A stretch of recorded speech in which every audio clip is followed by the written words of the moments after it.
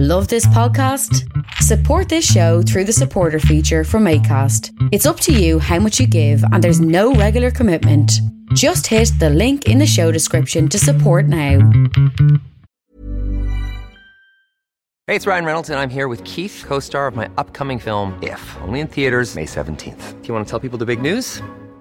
All right, I'll do it. Sign up now and you'll get unlimited for $15 a month and 6 months of Paramount Plus Essential Plan on us. MintMobile.com/switch. Upfront payment of $45 equivalent to $15 per month. Unlimited over 40 gigabytes per month. Face lower speeds. Videos at 480p. Active Mint customers by 531.24 get 6 months of Paramount Plus Essential Plan. Auto renews after 6 months. Offer ends May 31st, 2024. Separate Paramount Plus registration required. Terms and conditions apply if rated PG. Ready to pop the question? The jewelers at BlueNile.com have got sparkle down to a science with beautiful lab-grown diamonds worthy of your most brilliant moments. Their lab-grown diamonds are independently graded and guaranteed identical to natural diamonds, and they're ready to ship to your door. Go to BlueNile.com and use promo code LISTEN to get $50 off your purchase of $500 or more. That's code LISTEN at BlueNile.com for $50 off. BlueNile.com, code LISTEN. This episode is brought to you by Pizza Trocadero, the finest pizzeria in all of Guelph, Ontario. They've got delicious gourmet pizzas, or choose from an array of fresh ingredients and make whatever you like. Calzones, wings, panzerottis, salads, breadsticks, garlic bread. Pizza Trocadero has it all. You can find them at 7 Municipal Street in Guelph, or visit them online at trocaderoguelph.ca. That's TROKADEROGUELPH.ca. Call them at 519-829-2444 for pickup or delivery. That's Pizza Trocadero, a place of the good trade. Coming up at the Starlight in Waterloo, Ontario, Emmanuel Jal and Tanika Charles appear together on December 4th, and Tokyo Police Club, Said the Whale, and the Pack AD perform on December 9th and 10th. Unfortunately, the December 5th show featuring Jizza of Wu-Tang Clan has been cancelled, and refunds are available at point of purchase. The Starlight is located at 47 King Street in Waterloo. For complete listings and information, visit starlightsocialclub.ca. I tell the truth, confuse that liar. I take my rights even higher. I throw my hands in the air. I salute if you care. I throw my hands in the air. Creative Control with Vish Khanna. Well, it happened. My daughter. I have a daughter. She was born on December 2nd at 4:09 a.m. 4:09. Around 3:15 a.m., I'm awoken by my wife, and she says, I think something's happening. And less than an hour later, Ramona. We have a daughter named Ramona, and she's wonderful. And it was very dramatic and rapid. That's a short amount of time. That's a short labor, if you don't know. And it was a little stressful, I will say. The midwives did not arrive at our home until 4:08 a.m., and Ramona was born at 4:09. So it was a lot of us doing a lot of everything and not really sure if we were doing it right. But apparently we're fine. Ramona's great, sleeping a lot, eating a lot. My wife is not sleeping so much. I am not sleeping so much, but a bit more than her. She's doing a lot of feeding and whatnot. But things are good. Things are well. It's busy around here. My wife's parents are around, and it's been busy, but good. So I just want to tell you that I'm very happy. Things are good. And before I went and picked up Michelle's parents at the airport, I went to Toronto to talk to Kevin Howes and Duke Redbird about this new beautiful compilation, Native North America Volume 1. I'm just going to get the thing so I get the second part of this title right. Aboriginal Folk, Rock and Country, 1966 to 1985. I'm holding it in my hands, the double CD. I think the vinyl is en route to me, and I am so excited about this thing. It sounds great. It is a collection of rare, scarcely heard music made by Indigenous people in this country of Canada. And Volume 2, as I understand it, promises to feature people from America, the United States of America. And you'll learn about that and more on a very revealing and interesting chat with both Kevin and Duke Redbird. Kevin is the compiler, the curator of this thing. He lives in Vancouver. He's worked with this record label, Light in the Attic Records, before, compiling things for them, finding things. He's just an avid super wise record collector, and most of this material is from his collection, and it's been transferred into this compilation. Duke Redbird is a very noted poet, bit of a Renaissance man. He does all sorts of things. He's a motivational speaker. He's a poet. He contributed a poem to and produced a track called Silver River, which you're going to hear from this compilation. Anyway, I am just making stuff up here as I go along. I don't want to get anything wrong. I think you should hear from these two gentlemen and go to lightintheattic.net for more information about how to order this thing, because I think you'll want to. It's beautiful. Here it is, Kevin and Duke Redbird. I might take a nap. That's what we do now. When you have two kids, you feel like taking naps.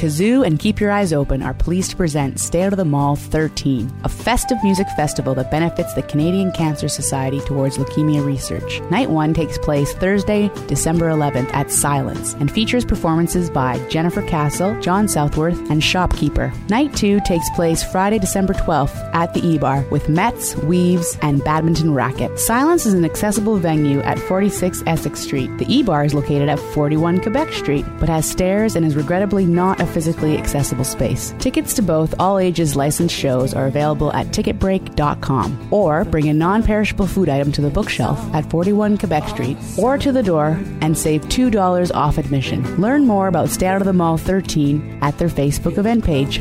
See you all there. Yellow Side Road.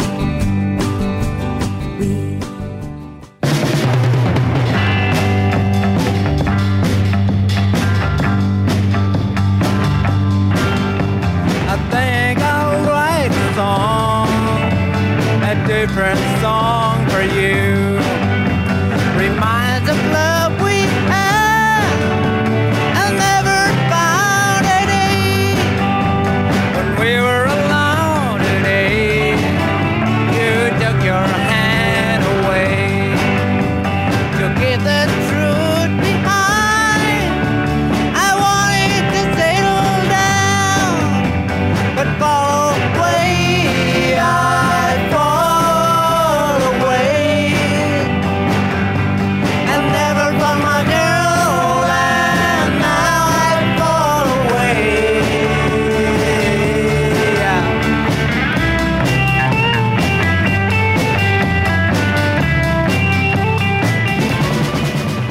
You think Duke is going to join us soon?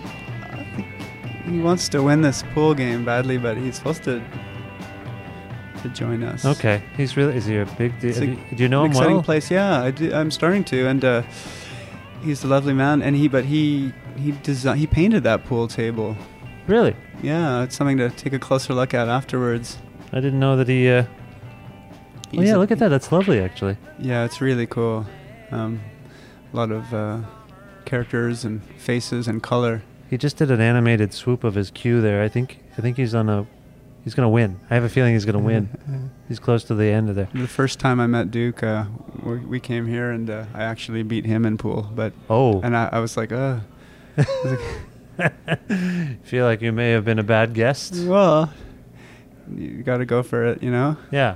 We'll ask Duke more about the space when he comes by. Most definitely. No, yeah. It's a fantastic moment. He's a multidisciplinary artist.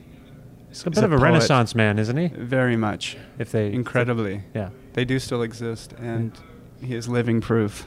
Now, you and I don't know each other super well. You're living in Vancouver. Not yet. I live in Vancouver. Yes. In British Columbia. And what's your background exactly? You've produced essentially this compilation that we're here to talk about, Native North America Volume 1. Yes. What is your musical background? Well, I was raised in a music-loving family. I was born in 1974 in Richmond Hill, Ontario. My parents had a record collection.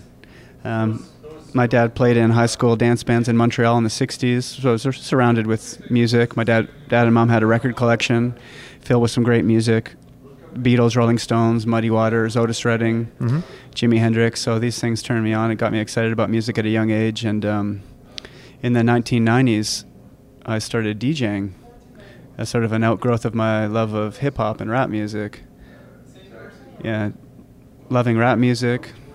So not just like DJing a party, you were actually getting into the art of turntablism? Like, were you DJing? Well, like, this is sort of in the mid-1990s, so basically in the late 80s is the era that I really started, like, getting into music on a deeper level. Started out with radio, and then, like, going to record stores and buying tapes and eventually vinyl records. You know, initially, like, you know, I'd buy stuff like The Clash or Bob Marley or the Sex Pistols, the Specials, English Beat, like a wide range of stuff. Things I was excited about, getting into like Public Enemy, Maestro Fresh West, Main Source, Big Daddy Kane, you know, the rap music of late 80s, early 90s. What was it? You mentioned a bunch of sort of punk bands, new wave bands. Yeah, all the music that I was like coming across during that era, you know. What was it about hip-hop and rap music? Because some of the people you mentioned there are kind of emerging hip-hop and rap artists. What was it about hip-hop that caught your ear? I just liked the music. I liked what the rappers were saying, and I loved the beats. And so, falling in love with rap music, I learned about sampling and sample-based culture, and that was really exciting. Learning that that these records that I loved were made by taking little pieces from these old soul, jazz, rock records, and making something new out of them, and then adding vocals on top. So through that process of learning about, you know, the sample world, sample-based culture, I started digging into the roots of music and learning where these producers were finding their tracks from. And then, like, a group like the Specials or English Beat, they were drawing on the music of 60s Jamaica. And I found out, like, an artist like Bob Marley, he just didn't have, he wasn't fully formed as an artist with, you know, chest-length dreadlocks. And in the early 60s, he was making ska music, and he had short hair, and he wore, like, dapper suits. Amazing ska music, by the way. Yeah. Everyone loves this, or everyone, I think most people, I shouldn't say everyone, because it's not everyone, but a lot of people know Bob Marley for the sort of the way you describe him just the now. legend era, you know, the greatest hits, you know. But I love, more than anything, I actually love those ska records he made. Yeah, I love them too, and I love the early reggae stuff that he did with that the Wailers did with Lee Perry. Yeah. And I love his, you know, Island Records era stuff as well. So you're just learning about the roots of music and how it's evolved, you know, since the sort of the 50s or what have you. So that was going on, and I started DJing. So I'd go out in my quest to find records that I could DJ, and I'd uncover all sorts of stuff. And I had a girlfriend at the time whose father was Jamaican. It had a record store in Scarborough, Ontario in the 70s. Had a record label as well. What were they called? It was called Ron Lou Records. And he wasn't present in the family, but had left his records behind. And that to me was like a huge musical education. And Tanis was open and sharing the records with me. And these are the types of records I'm playing in the clubs of Vancouver in the mid-1990s, like really obscure black music, soul, funk, and reggae. And really got me, it was like a huge learning curve. Like, I wasn't just listening to James Brown, I was listening to some pretty obscure regional acts from the States and some hardcore, like, white label Jamaican blanks, things that, like, you would not have access to at a local record store. So that was fantastic, and it really sort of like upped my musical ante. I was working at HMV Music in the mid-1990s as well. When it was a little bit less corporate, we were able to bring in all this incredible music, import CDs from Japan and Germany. So I was just immersing myself in music and getting into vinyl culture and going out to flea markets and thrift stores and record stores, any place that had vinyl. And I feel really blessed to be mentored by a fellow named Ty Scammell. And he was an old Vancouver hippie from the 1960s. In the 60s in Vancouver, there was a big hippie scene. There was a great psychedelic rock bands and artists, and it was a really happening scene. This fellow Ty, in the 1990s, he was selling vinyl records out of the Red Barn Flea Market. Listeners out there might know who have been to Vancouver. The Red Barn Flea Market's still there on Main and Terminal. And Ty's stall was stocked with music of all different styles. He was very, very knowledgeable and turned on a lot of musicians and DJs. and just music lovers to all sorts of great music. He focused on psychedelic music from around the world, psychedelic music from Brazil, psychedelic music from Canada. But he really helped shape my aesthetic into looking for Canadian music. And we're not talking about Gordon Lightfoot and the Guess Who and Leonard Cohen, Neil Young, artists who we all celebrated and love and have the records, but he got into this idea of looking for sort of uncharted Canadian music, things that hadn't really had the right opportunity back in the 60s or 70s to reach their rightful audience or were more regional. So I'd start buying these types of records from him and just really became interested in this notion of, underground Canadian music. And as this is all evolving, I started doing music journalism as well, working for the Georgia Straight newspaper in Vancouver, the Alternative Weekly, and started hitting the road, actually getting in the car, often with a good friend of mine, Dane Goulet, also known as Bird of Prey. He's a rapper by the name of Bird of Prey. It's a good rapper. I like Bird of Prey. Yeah, he's still rapping. He's still doing his thing. He's based out of Winnipeg now, but originally an East Vancouver kid from the Commercial Drive area. Mm-hmm. We became good friends, sort of in the He was affiliated with like the Peanuts and Corn people. Yeah, he was. Yeah, I think that was sort of maybe prompted the move to Winnipeg, where I think Peanuts and Corn were based out of Winnipeg. McEnroe and Pipskid and all sorts of different artists on that scene. Yeah. It was really thriving in underground rap. But me and Bird would hit the road and just start digging, and we'd go into the prairies and you'd hit the road just to look for records. Yeah, just to look for records. It's hard to find records sometime in a big city. There's lots of competition. It's pretty picked over, but we'd find by traveling, we'd be able to find things. I don't know. Incredible things. Also regional music, like Vish thinking about the music of the 60s and 70s, a lot of it. And the stuff I was really looking for, I discovered that it was regional, records that didn't make it out of a little town, in Saskatchewan. And these are the types of records I still look for, and I still I do a lot of traveling across the country looking for records. Have you heard of Discogs.com? I have heard of Discogs.com. I've also heard of Gem.com, and I've heard of eBay.com. So does that stuff not help you? They've got a lot of stuff. Yeah, they have a lot of stuff.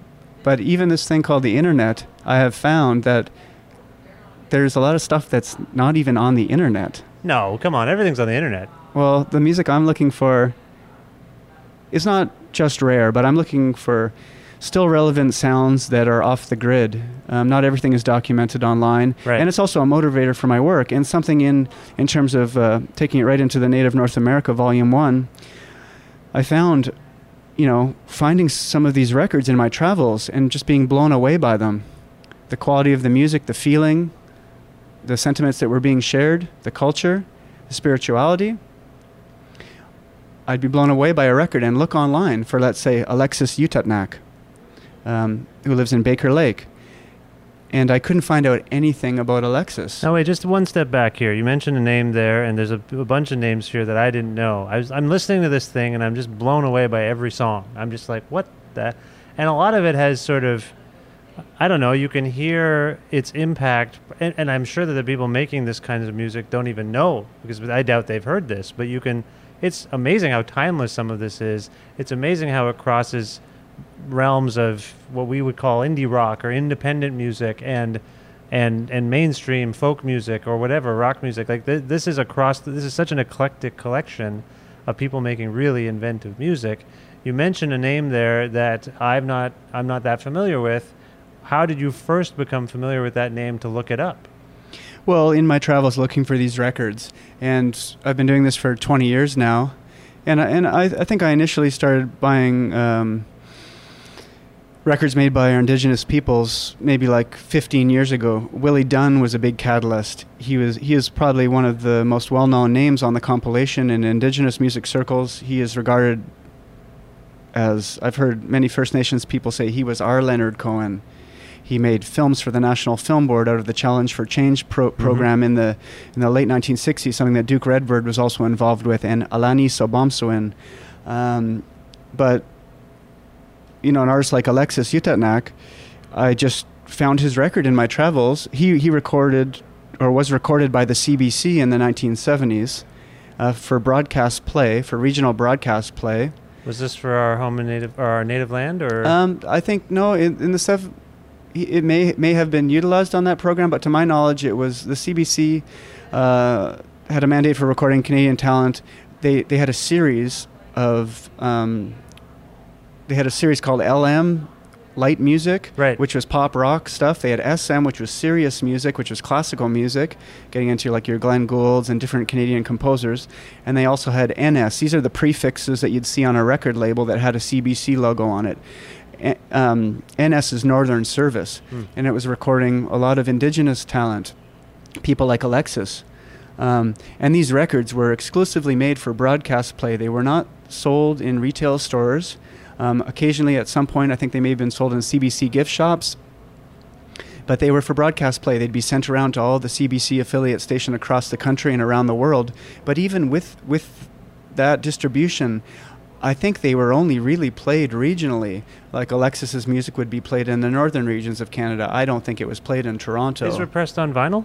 These are vinyl recordings. Yeah, pressed on vinyl. It just goes to show you the funding that was available for independent artists in those days, as promoted by the CBC. So they would press, I don't know, 500-600 of these, maybe 1,000 copies? I think maybe 100 to 500. Okay, and they just distributed them. They were only available to the people at the station. The people involved with the CBC and the radio stations. These are the things that you would see if you were at the CBC Music Library. In the last couple of years, they have been decommissioned, so the CBC don't really have a lot of these records. But over the years, they've trickled out. You'd find them in thrift stores. You'd find them at record dealers' homes. You'd find them at producers or musicians. I guess they would also give copies to the artist. Do you remember where you first found, where it was that you first found one of these records? Oh, this is going back to, in the 1990s. And I was raised in Canada and grew up with the CBC. So when I was out looking for records and I'd see a CBC logo on a record, it piqued my interest. And then in actually listening to the music and finding there were some very interesting titles recorded by the CBC in those days, I'd want to know more about the artists, like let's say Alexis Utetnak, or even other artists like Beverly Copeland or Perth County Conspiracy, folk, pop rock, psychedelic jazz artists. A lot of jazz music was recorded by the CBC and Radio Canada International in those days. And I just started grooving on these records, but when I fall in love with a record, I want to know more about it. Who is this? Who is this artist? Where do they come from? How did they make this record? Yeah. But I found in a lot of cases, especially with the Indigenous artists, there was no information. Google Alexis Utetnak, 10, 15 years ago, and you wouldn't find a thing. Right. So through my work as a music journalist, and then I've worked with Light in the Attic Records for 11 years or so producing reissues, I realized early on that, maybe obviously, if you want to know about these artists and these songs, you have to go directly to the artists themselves. So I'd put on my Sherlock Holmes hat and I'd try to find these artists, some were more difficult to find than others. Some are just a matter of looking up in the phone book and calling them. And when I'd reach out to the artist, first and foremost, I'd thank them for their music that had affected me in a positive way and inspired me and to want to learn more and, to thank the artists. And you mentioned... And to ask for much needed context. Right. And in a lot of cases, I think people would be scratching their heads. They're like, who's this kid and why does he want to know about this record I made 30 years ago? Well, you found someone in the liner notes. You talk about this. Most of the people that you spoke to for context in this collection... it was mostly over the phone, right? Well, in a lot of cases, but I was able to connect face-to-face with quite a few of the artists. But unfortunately, because of the vast geography of Canada and travel costs, like going from Montreal to Salouet in Nunavik in northern Quebec, the round-trip flight is $3,000. Yeah. I live very humbly, so it's outside of my means. So the phone and computer was a great connector, even Facebook. A lot of people in the northern regions are active on Facebook. It's a good connector for those isolated geographically. And some of the artists from the Inuit artists, they had told me the names they had for Facebook and the internet was the Great Radio. I thought that was really cool, interesting. That's heartening, actually. And to show the the power of radio in those days as a connector and a way to pass out along information and music. A lot of these artists were listening to radio in the 1960s, and that's how they first fell in love with music and wanted to make music on their own. You actually found someone via a local radio station. I did, and that was in Baker Lake, and looking for an artist, one of the vocalists and guitarists for a group called Sugluck from Salouet, Quebec, a town that used to be known as Sugluck. So they had some hometown pride in their name, calling themselves Sugluck, but Tayara Papigatuk, he had relocated to Baker Lake, and I couldn't find him. He didn't have a phone number. I tried calling relatives, connecting with people on Facebook. I'd send out messages asking his bandmates. Nobody knew how to get a hold of him. So in my process of, with my Sherlock Holmes hat firmly on the top of my head, I thought as like a long shot chance I'd start calling municipal offices, and maybe they had records of the people, in the smaller communities.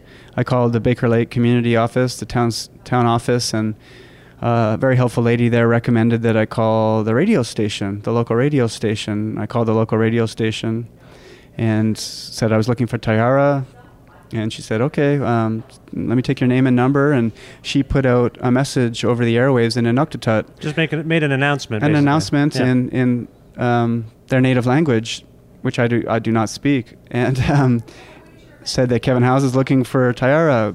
Please give him a call. I hung up I thanked her. Did they announce your number on the phone, on the radio? Well, I wasn't listening. I hung up the phone, and I thought that was it. I went to work and worked on something else, or even just to slip my mind. But a couple hours later, I'm sitting at my desk, and the phone rings. I pick it up thinking it's a friend or family member, and it was Tayara from the Sugluck Band, whose music I'm a huge, huge fan of. It's one of the first garage rock, heavy garage rock, hard rock bands from the northern regions of Canada, and it was Tayara. I couldn't believe it. Like, I was flabbergasted. Great radio. It was. The original great radio. A great connector. Yeah. It was incredible, and shows the power of music as well. It was incredible to speak with Tayara. I thanked him for his music and told him that I work for Light in the Attic Records, and I'm producing a compilation of Indigenous folk and rock music, and to please tell me about your band, and we spoke for a while. He told me, all sorts of stories for a half an hour about the band, an hour. We were on the phone, and wow. And I thanked him, and that was incredible. So this is one story on how I would connect with some of these musicians. It was really cool. Like, for me, I'm a non-Aboriginal person myself, and this project has been a great learning experience. I'd never had the opportunity to speak to an Inuit before, and through this project, it's been a great connector. It's bridging cultures, generations, and eras of technology from the analog age to the digital world that we live in today. And it's a great honor for me to be involved in this and to help share these recordings that I feel are very timely, very important, and should be heard. In speaking with the artists that have now been, their work has now been compiled here, did you get a general theme emerging in the conversations about how well represented they felt their music was before this, or what their sort of artistic lives were like? Oh, most definitely. It's been very edifying, and I've tried to transfer as much of that information in all the interviews I conducted with the artists who are still alive in the liner notes. The CD set comes with a 120-page booklet. Mm-hmm. The vinyl box set comes with a 60-page book, and sharing these stories as translated to me and told to me by the artists. I think it was difficult. Music in those days, the late 50s is really the birth of the Canadian music industry. Things were very regional, and even with the CBC artists who recorded for the CBC, I think their music was only really played regionally, and actually still played in certain communities today. A lot of these artists are very well known in Indigenous music circles, but just for any number of reasons, didn't have the exposure on a wider scale. Today we're in the digital world, and music can easily be shared around the world. So there's interest in this project from England, let's say, America. The label, ironically enough, that's putting out this and documenting this Canadian music history is from the States, Light in the Attic Records out of Seattle and Los Angeles. But no, and Duke might be able to speak on that. If he's done his game of pool. I think Duke is... he's gesticulating over there. He's probably talking about great pool victories past. But that's one cool thing about this project as well, that some of the artists are still active in music today, and they're still making records, and they're still performing live. And I hope that this project, this Native North America Volume 1, can raise awareness of what these artists have done and what they're currently doing today, which is really exciting. And hearing the feedback from the artists, to me, that's everything. When I can give a copy to Duke Redbird and Duke tells me, "Thank you, you've done a good job," to me, that's all I need to hear. Like, I'm not concerned with sales, I'm not concerned with distribution, but for the Light in the Attic, it's the music business. They have to sell copies of this record. If everyone just downloads it for free, I've already seen the compilation available on blogs for downloading. Which is wild, and I maybe shouldn't say that, but it leaked like really early on, and but if people don't actually go out and support this, we won't be able to do more volumes of it. So if people have the means and the interest, I do encourage people to support their local independent record retailer and go out and buy this. It's beautiful. I'm seeing you holding it lovingly. Well, I put a lot of love into this project. I gave everything I had for 5 years to pay my respects to these musicians, this music, and to learn more. Obviously, a process that will continue throughout my whole life, and something I'm very passionate about, documenting Canadian music history, all different styles of music. It's about the music first and foremost. For me, I approach this project as I would approach any other project I've done with Light in the Attic or any I'll do in the future. It's all about the music. You bring this up, I assume, because you have a slight fear that this music might be, if it was, I'm not suggesting the music was disposable in the first place, but I don't think it was given its due, and you're kind of talking about people distributing it for free, and maybe again, maybe it's going to suffer the same fate. I feel like you've got. You never know, but I know I'm really sensing that the record came out last week, and there's been a real positive. There's been a lot of positive support about it. Yeah. From my peers, from people I don't know, have never met, from the media, from the artists themselves. So I want this to be a positive thing for everyone and a celebration. And, like the whole downloading thing, like that's even a conversation for, we could have a whole show just based on that. I'm sure you may have even done a whole show based on these types of concerns and issues. It comes up here and there. Yeah. But bottom line, the work on my end for this, which is really almost just starting in a way because I want to raise awareness about it, but the research and that stuff, we've completed this project. It's a triple vinyl box set, 34 songs with 23 different artists and groups that represent a wide variety of First Nations, Métis and Inuit players. Mm-hmm. A lot of distinct cultures represented. It's just, I think there's always struggles for the independent artist, whatever their medium is, for visual artists, for musicians, for poets, for what have you. I think a lot of the issues that these artists were singing about in the 60s and 70s and early 80s, they're still very pertinent today, just looking at the state of the world and the state of Canada. And it's been really interesting learning more about the country that I call home, and have for my 40 years. Learning more about the roots of the country in general and our brutal past. Yeah. And the history of our Indigenous peoples. And some of the things that the artists are singing about, I feel, are very, very pertinent and very, very timely. And I hope they can create a dialogue and, we can learn from these artists and these songs. Yeah, it's one of the most punk rock things I've ever heard. That's interesting. Does that make any sense? Well, Willie Mitchell, one of the artists on the compilation, described Sugluk as his favorite Arctic punk band. Yeah. and they have a real hard edged garage rock sort of sounds and attitude. The whole feeling about it. I mean, hearing Willie Dunn songs as well. I mean, there's just this power to them, and it's you can just tell it's coming from a place of fighting something. Yeah, there's struggle in these songs. There's pain, but it's also there's also joy and love and peace and awareness and understanding. It's as I say, it almost gets into the spiritual for me. Even as a non-Aboriginal person, I'm learning so much from these artists and what they're laying down, and I think a lot of people feel the same way and want to learn more. We seem to. This has come up a few times. It's come up a couple of times, even on this show, based on conversations I've had with A Tribe Called Red, or Tanya Tagaq, or Thomas King, or Joseph Boyden, or whoever.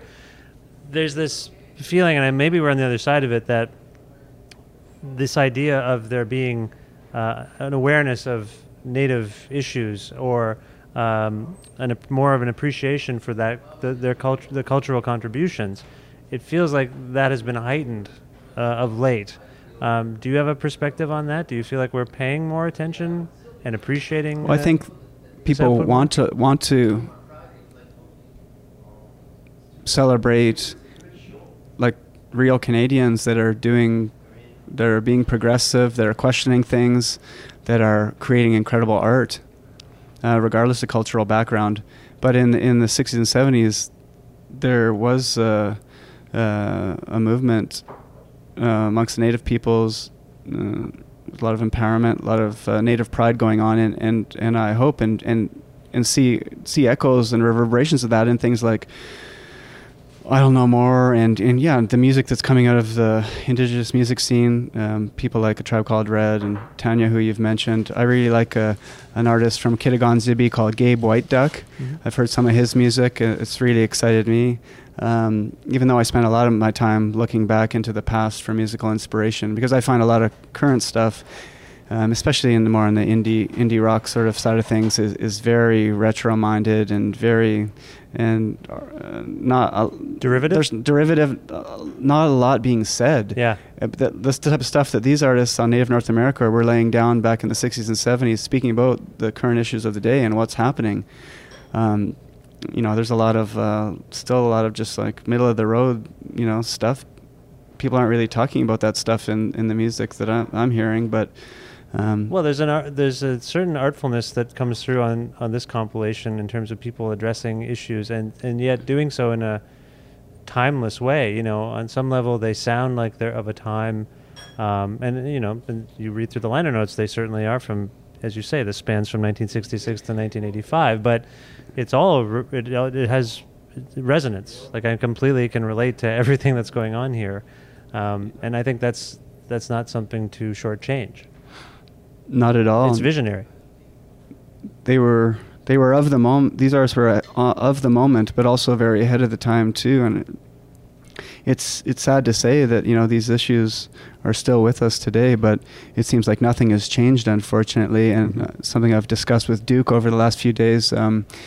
Duke, how are you doing over there? Good. Yeah. Do you want to join us? Join the conversation here. We'd love to. What's he do? Is he making a sandwich? Did you win the pool game? Okay. He said, "Oh yeah," just like no sweat. What are you making over there, Duke? I'm just eating a little biscuit. He's eating a biscuit. All right. We'll have Duke join us in a second. Duke, do you want to pull up a chair? You need help? Are you okay? Okay. How's it going? Good. Good test. What would you like to know? We were just talking about the timelessness of the content on this compilation and how it seems to... Lately, of late anyway, there seems to be a greater appreciation and acknowledgement of Native issues in music by younger artists. And we were wondering if you had any perspective on that, on the fact that the things that are being discussed here in the 60s, 70s, and 80s are still relevant today. Well, yes, they're relevant because very little has changed. There hasn't been much improvement in terms of the the social fabric of the First Nations and our relationship to the government is pretty well the same as. Planning for your next trip? Elevate your travel style with Quince. Quince has all the jet-setting essentials you'll want for your next getaway, like European linen, premium luggage options, buttery soft Italian leather bags, and so much more. And it's all priced at 50 to 80% less than similar brands. Plus, Quince only works with factories that use safe and ethical manufacturing practices. Pack your bags with high-quality essentials you'll be wearing for vacations to come with Quince. Go to quince.com/trip for free shipping and 365-day returns. Millions of people have lost weight with personalized plans from Noom. Like Evan, who can't stand salads and still lost 50 pounds. Salads generally for most people are the easy button, right? For me, that wasn't an option. I never really was a salad guy. That's just not who I am. But Noom worked for me. Get your personalized plan today at Noom.com. Real Noom user compensated to provide their story. In 4 weeks, the typical Noom user can expect to lose 1 to 2 pounds per week. Individual results may vary. It was back 100 years ago, not just in the 60s. Young people are revisiting simply because they are more aware of the issues nowadays.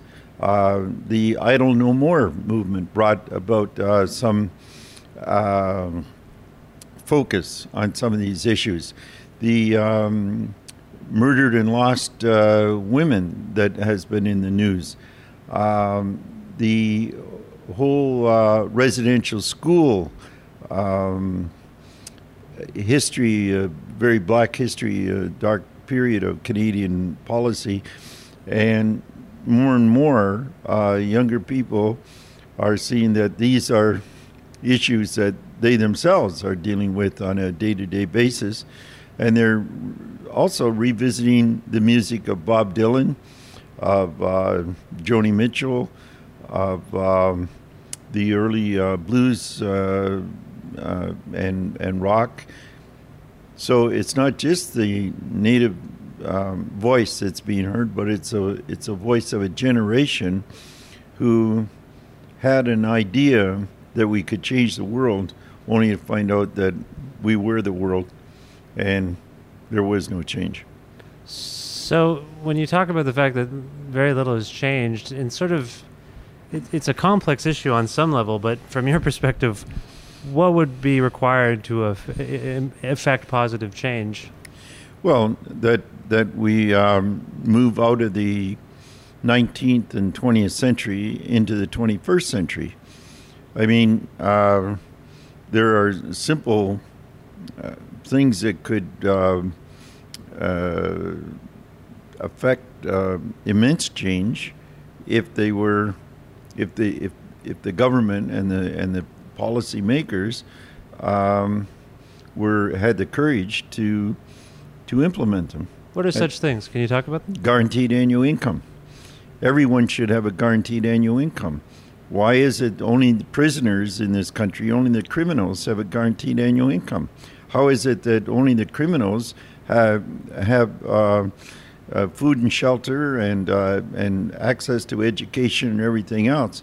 The reason that the criminals have a guaranteed annual income is because they are commodities occupying cells that support a justice system that has no justice associated with it. A guaranteed annual income for every Canadian would overcome a lot of the problems that are associated with the marginalization of groups like First Nation people. So that's an example. Free market democracy, using our cell phones and technologies to have one vote, one person, one vote. I mean, this is all stuff that has to happen. We can't continue to have representative government from an 18th century idea that no longer works.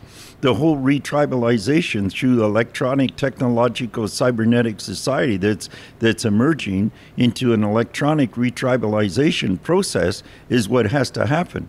And we are speaking to that as we are experiencing and using the social media that we have available to us, and it's coming more and more and more.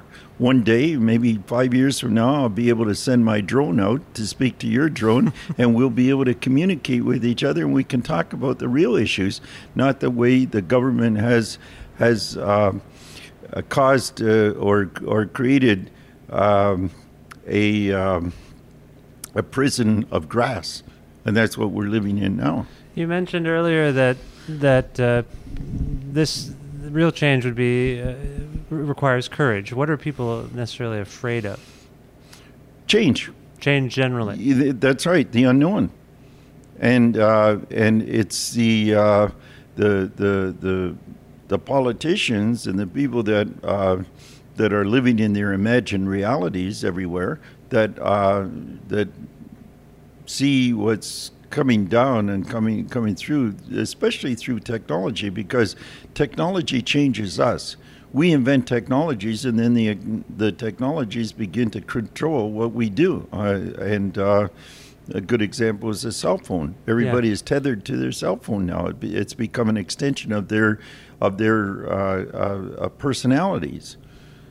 And this is going to continue as the technologies now. I mean, we will have wearable technologies.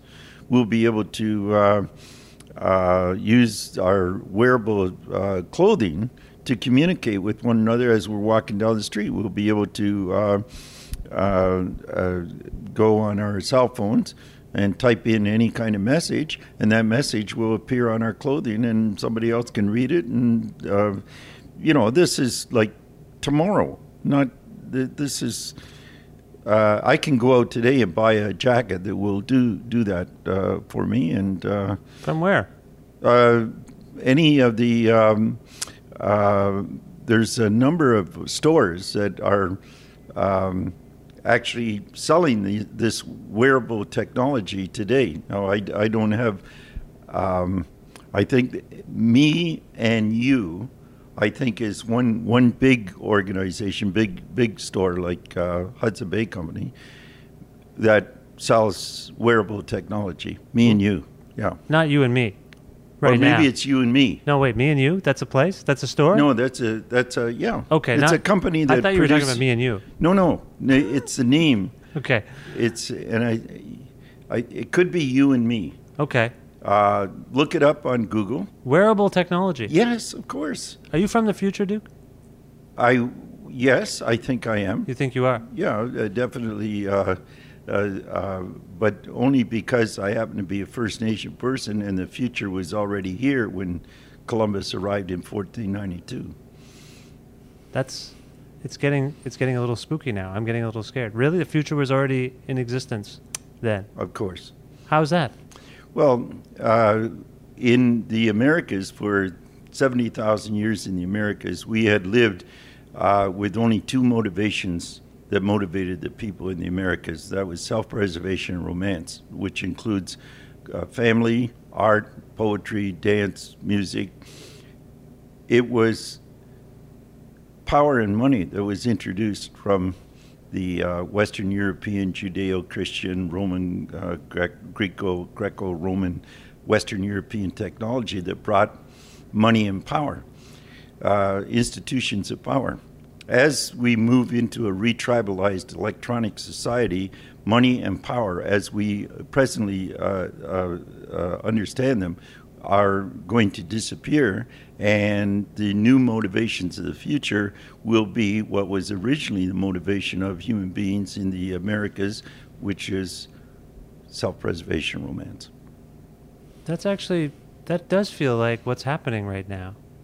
I mean, I know it's the future, but that actually feels real. I can totally relate to that. Yeah. We were just talking earlier, Kevin and I, about the devaluing of music even. Mm-hmm. And how the internet, Kevin pours his heart and soul into this thing, and artists like yourselves, everyone's contributed to this thing, and it leaked. It sort of went out, and people heard it and are absorbing it, but they're not paying for it necessarily. That's right. Yeah, and so that kind of speaks to what you were just saying, I think, on some level. And it will continue. That speaks to their heart. Yes. There's a romantic connection to it. Yes. But there's no money. That's right. You just blew my mind. I had my mind blown just now.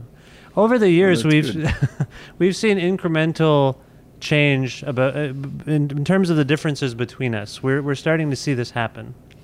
We're starting to see civil rights advancements again over the last 50, 60 years, and we've seen, greater acceptance of homosexual lifestyles. We've seen greater acceptance of races and cultures, but for some reason, indigenous culture and white culture, there always seems to be this divide. You mentioned courage, you mentioned fear of change, but I think the subtext of all of that is that there is this fundamental feeling of, I think, shame and maybe a resistance to really redress some of these issues. Do you see where I'm coming from with this? Can you maybe, from your perspective, talk about why this particular divide has been so difficult to negotiate? Basically, it's because of the language. English is a binary language. And with a binary language, you have two words, actually three words that don't exist in native languages. Those words are either, or, and why. So only Western Europeans talk about why, which is an abstract idea and a philosophical question has no answer. But they continue to ask the question even though they know that the answer to any why question is a lie. The either or is either we're right and they're wrong, or they're right and we're wrong. If they are right and we are wrong, we know that right always overcomes wrong, so we have to get rid of them before their rightness overcomes us. On the other hand, if we're right and they're wrong, it's our duty to overcome them. And so this has been the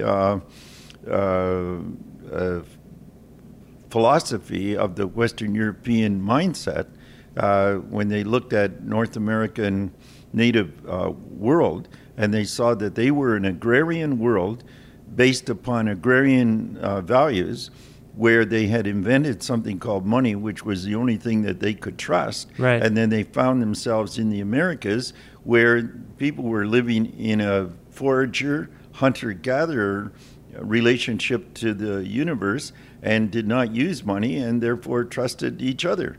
And the Western European agrarian mentality was able to outmaneuver the hunter-gatherer forager mentality, and it remains today. Okay. So at the end, I mean, this is two answers you've given now where I think the fundamental issue from your perspective is commerce and greed. Yes. And that's what's overpowering any ability to convene. Well, greed comes about when you can grow your own food and grow an abundance of food and want more and more and more and more. Right. Where a hunter-gatherer forager society only assembled and attracted enough around them in terms of artifact that they could carry from place to place because they were mobile people, and the agrarians are farmers, and they stick to one particular place, and they build cities and they build empires around an agrarian economy. But a hunter-gatherer forager economy is based on something entirely different, which is to follow the rhythms of nature and not gather a lot of artifacts. Right. Huh. Well, speaking of rhythms, I want to talk about your contribution to this compilation. There's a poem that you contributed. Can you actually talk about how you're involved in this compilation? I understand that another artist basically put music to a poem of yours? Yeah, well, Is that during this period in the 70s, Curtis Johnny, who's known as Shingus, and I, and Willie Dunn, and Winston Watney, and other artists were on the folk circuit. I was a poet. I recited poetry, was a good friend of the folk world of the 70s, and we often performed together. So on this particular occasion, I had written a poem. Shingo said, hey, I wouldn't mind putting some music to that poem.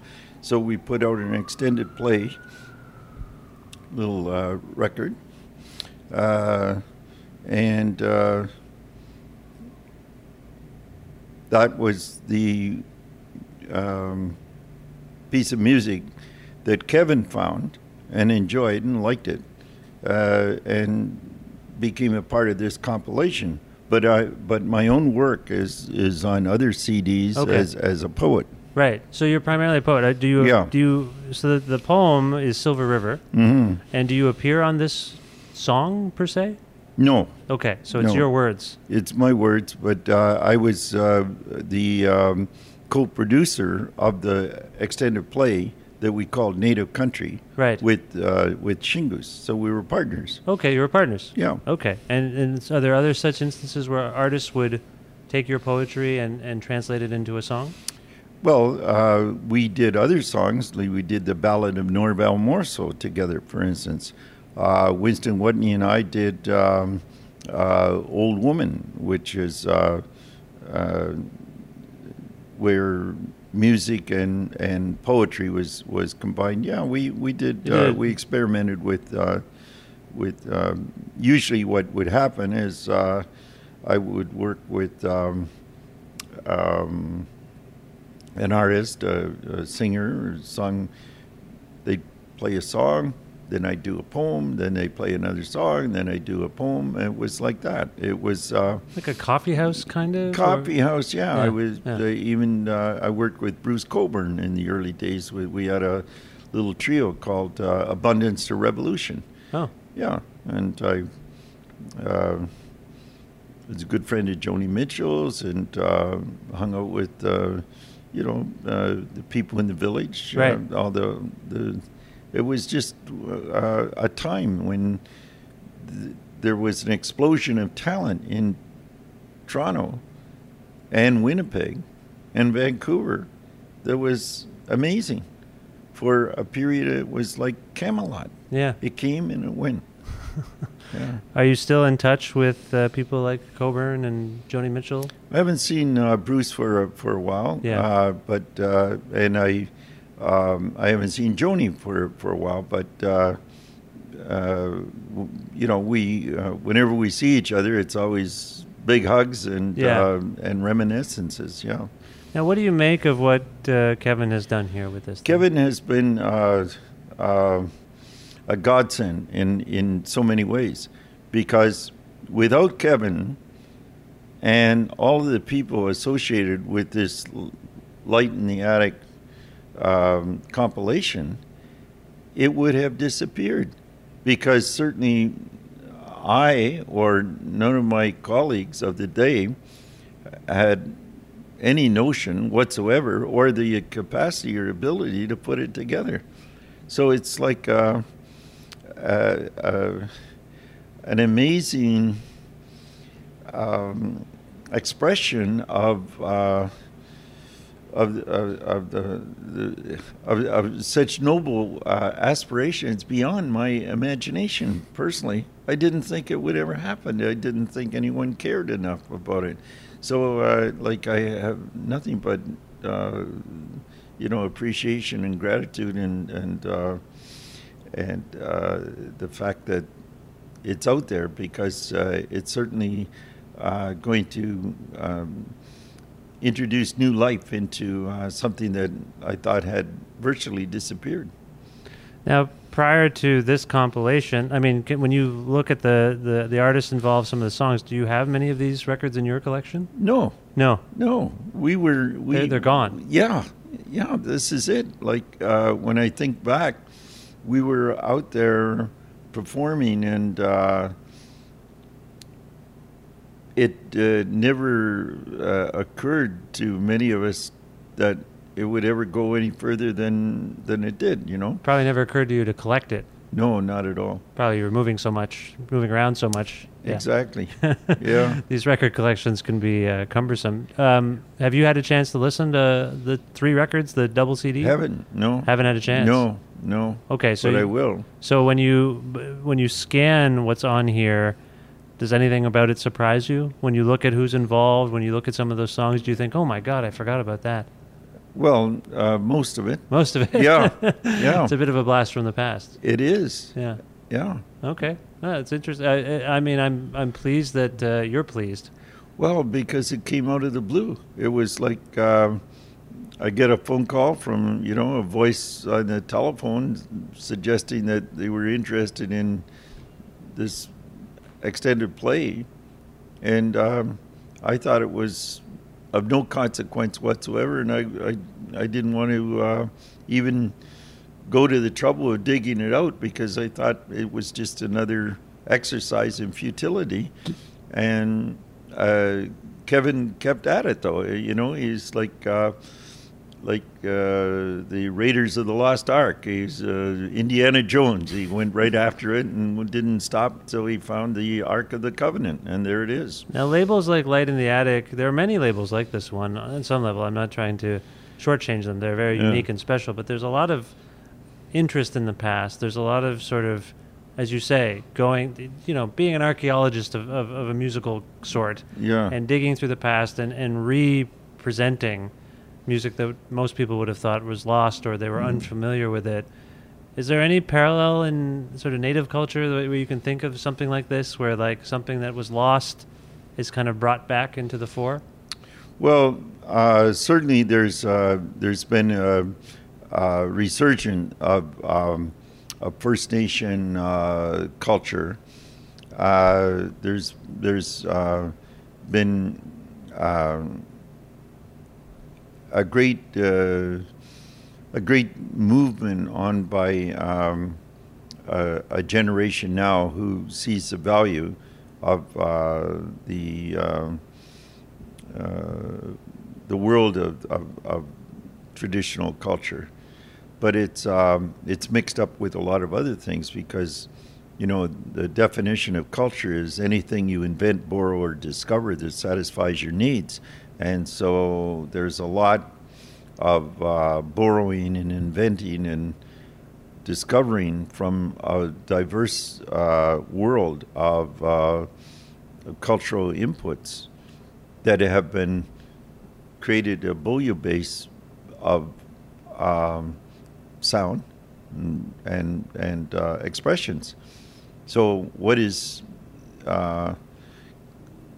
pure or would represent what it was like 500 years ago, that's very difficult to recreate and reintroduce. It is being reintroduced in a different way, in an electronic way, through a retribalization process and when I say retribalization, what I mean is that social media allows for people who correspond to the same mythologies to talk to each other. It's a powerful phrase that I don't know that I've encountered. I enjoy, every time you've said retribalization, I enjoy it. I enjoy that it's a nice encapsulation of this moment, I think. We are being connected, and we are forming a kind of front in terms of how we consume culture together. Yes. And I see what you mean there by retribalization. Good. It makes sense to me. Kevin, you mentioned that the success of this volume will dictate the future of this project. To some degree, yes. And I just want the music to get out there. I want a dialogue to be created. I hope people think about the messages in these songs. And, regardless of whether they go out and buy it or not, I'm going to continue with my work for as long as I live. I don't make a living from it. I do this because I love it, and I want to share some of the knowledge that I've picked up along the way. It's important work, and I mean, you've I think audaciously labeled this Volume 1, even though it's quite contingent on. No, it isn't. It isn't. There's definitely going to be a Volume 2, and that will feature Native American artists from that same era who are doing the same thing that the artists from Canada were doing, people like Floyd Westerman, A. Paul Ortega, etc. So that's happening. I'm currently in production on an anthology of Willie Dunn's music and films. Amazing. Like Duke, a true trailblazer from this sort of era of the 60s and 70s and 80s. And obviously, after just hearing what Duke's been laying down, like it's right into the present, the future. Yeah. So unfortunately we lost Willie Dunn in, I believe, August of 2013. I'd like to give a big shout out to his family, and it's another motivator for my work as well. We're all getting older, but I think it would be a real shame if we lost some of this incredible history. I agree. Because, we haven't reached out, or, I'm just going to keep doing my work, and I hope good things come out of it. I want this to be a positive thing. I want it to be a celebration. But when you're bringing back music from the past, it can bring back the whole gamut of emotion and all the emotions that went into its creation, which can bring back joy, but it can also bring back some pain as well. But I want this to be a celebration, and just to raise awareness of what was going on in those days in Canada, things that I didn't know about up until I started finding these records and reaching out to the artists and wanting to learn more and then share that. And luckily, I have an outlet to do that through my work with Light in the Attic Records, and I view it as an honor for me to be able to do this. The first thing I saw in terms of anything connected to this compilation was a promo video that was on YouTube, and it looked like it might be a preview for a documentary. But was that the extent of it? Was it just creating a little promo for the record? Yeah, we wanted to raise awareness about these artists and their music, and to promote the forthcoming album, which just was released last week in late November. But we shot extensive interviews with Willie Thrasher in Nanaimo, Willie Dunn, rest in peace, in Ottawa, and also Willie Mitchell in Kitigan-Zibi, Maniwaki in Quebec. So we'll see how things unfold. You have more footage. I mean, this could be... There's more footage, and these artists and this story. And by default, we're not able to include all of the incredible talent that was active in that era. You could have 20 volumes and still be putting out more albums. But I wanted to showcase the breadth of what was happening in those days, and records that spoke to me as well, and that I thought were incredible enough to want to share. I don't think everything from the past is worthy of reappraisal in this manner, but the songs that are still relevant and still pertinent, I think it's important that we hear them. If music lovers can hear them, it's fantastic. Yeah, that's just it. I mean, beyond the context of this, the music's incredible. I'm enjoying just listening to this thing. Well, otherwise, there probably wouldn't be a project. The music is... I approach this project no different than I would working on the projects of Sisto Rodriguez, or working with Thin Lizzy, or Doug Randall, a CBC composer arranger, the 6-album Jamaica to Toronto series that I put together for Light in the Attic. It's all about the music and the power of music, and it's nice to see people responding to it, and dialogues being created about it, and thoughts being exchanged. It's fantastic. No, it is. Well, I wish you all the luck in the world with this thing, and I thank you, Duke and Kevin, for being on this program. Is there a song from the compilation that we can point people to? No, we have a lot of options here, but is there something? Well, why don't we try the song Silver River? Sure. By Shingoose, featuring the poetry of Duke Redbird. Now, Duke, I didn't get a chance to ask you this. Is there anything about Silver River that you can tell us? Yeah, the poem itself. When I wrote it, it was the words talk about there were rapids in a silver river and shoals made of turquoise, and the rapids were silent and the shoals were not visible, and the girl with sweetgrass in her hand and corn silk in her hair placed the silver river on her little finger and took the rapids to her bed. It was representative, really, of the era in which we lived, and were engaging not only our personal relationships, but also life, which was the Silver River, and it was the whole notion that it was part of a dreamscape, I guess, and I felt that it was representative of a kind of a gentle, beautiful world, particularly when this Mother Earth woman placed the Silver River on her little finger. These images were just very poetic, very lyrical, and something that everyone could relate to, because it didn't specifically address a particular genre or a particular group or anything. It was just a nice thought. Do you remember sort of where, what, and when might have when this idea came to you? Well, I was in Yorkville, and actually the song itself was composed about the time when I was living in a boarding house across the hall from Joni Mitchell, and I think that there was a bit of an inspiration there with the corn silk in her hair. You know? Interesting. Yeah. So Joni might have had a part in this. Yeah, I think so. Nice. Very, very much so. Yeah. Does she know about that?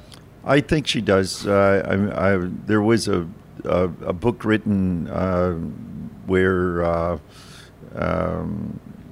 it was mentioned. Okay. Girls Like Us, the book was called. Right. And it's about Joni's life in Toronto and her later career, and I figure rather prominently, I'm glad to say, because I just had one of those beautiful opportunities to meet an incredible artist. The moment that just before she burst onto the scene with such magnificent talent, and it was great to have those moments, when you meet people of that era and that talent, but it was all around. It was everywhere, Gordy Lightfoot was playing at the Riverboat, right. And Murray McLaughlin was, strumming his guitar and on the steps and coffee houses in Yorkville. And Sonny Terry and Brownie McGee were always coming into town, and they'd put on a great show and then argue with each other for the rest of the night, and there were people like Blind Lemon Jefferson and great blue, these incredible blues singers. They were walking around Yorkville. Just, I saw Earl Father Hines hanging out, and this city was just a hotbed of immense talent, on any given day. I remember when I wrote a poem about it one day. Leonard Cohen and Ramlin Jack Elliott and I are sitting in the Lothian Mews, and we're just having a great afternoon together and talking, and I wrote a poem about it. That was the way it was, and it all died with the developers coming in and taking down the great old coffee houses, right, and putting up their steel and glass condominiums. Well, on that note, let's go to the more pleasant visions of Silver River, and I'll let people know that for more information on Native North America Volume 1, they can go to lightintheattic.net, and please pick up this thing because it's great. And as Kevin said earlier, support your independent record stores and go pick up the vinyl or the CD. They both are nice. They're lovely. So thank you both for being Duke. Kevin, thank you so much for being on the show, and I wish you the best. Thank you. Thank you, Vish. It's been great speaking with you today. Peace. We say in Ojibwe, thank you, Megwetch. To the future. Absolutely. Which might be now. It is.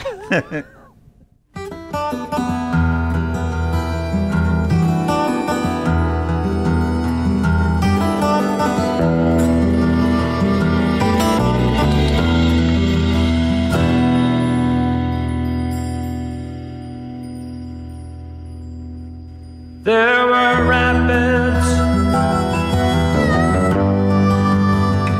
in a silver river.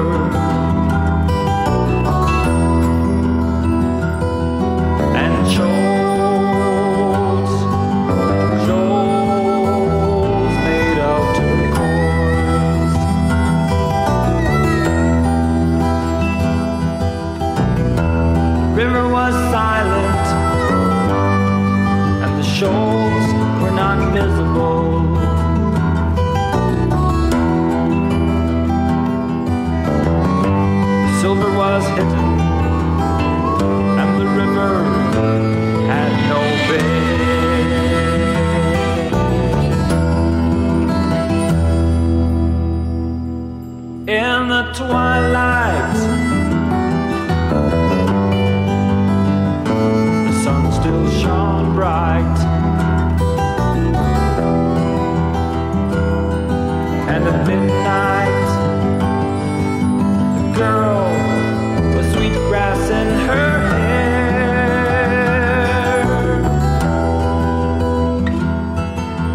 plays the silver river on a little finger and took the rapids to her bed.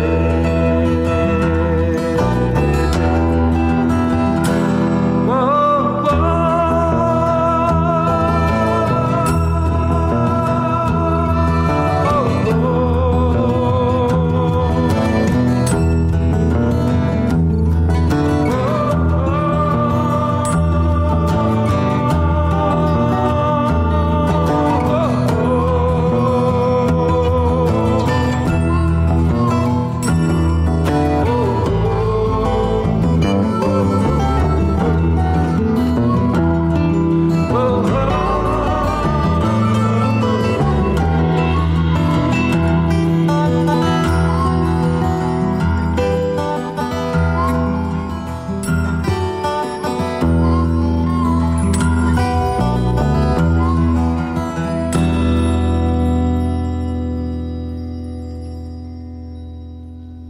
There were rapids in the Silver River.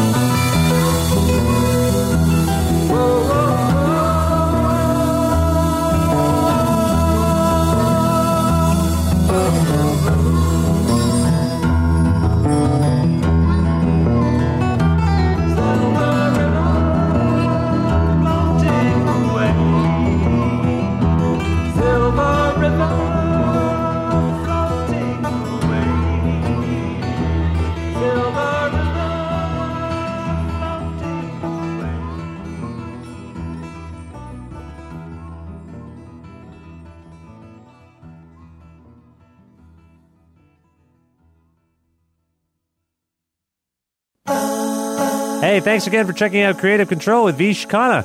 You can email me about the show at creativecontrol933@gmail.com. That's creative with a K, control with a K, 933@gmail.com. You can also follow our Twitter at Vish Creative, VISHKREATIVE. And you can also like our Facebook page. A version of this show airs on CFRU in Guelph every Wednesday at noon Eastern, and you can listen to that online at cfru.ca, or if you're in the KW region at 93.3 FM in Guelph. You can also sign up for the weekly mailing list for the podcast and the show at vishkhanna.com, and subscribe to the podcast on iTunes. I believe that is everything I wanted to tell you. Thank you once again.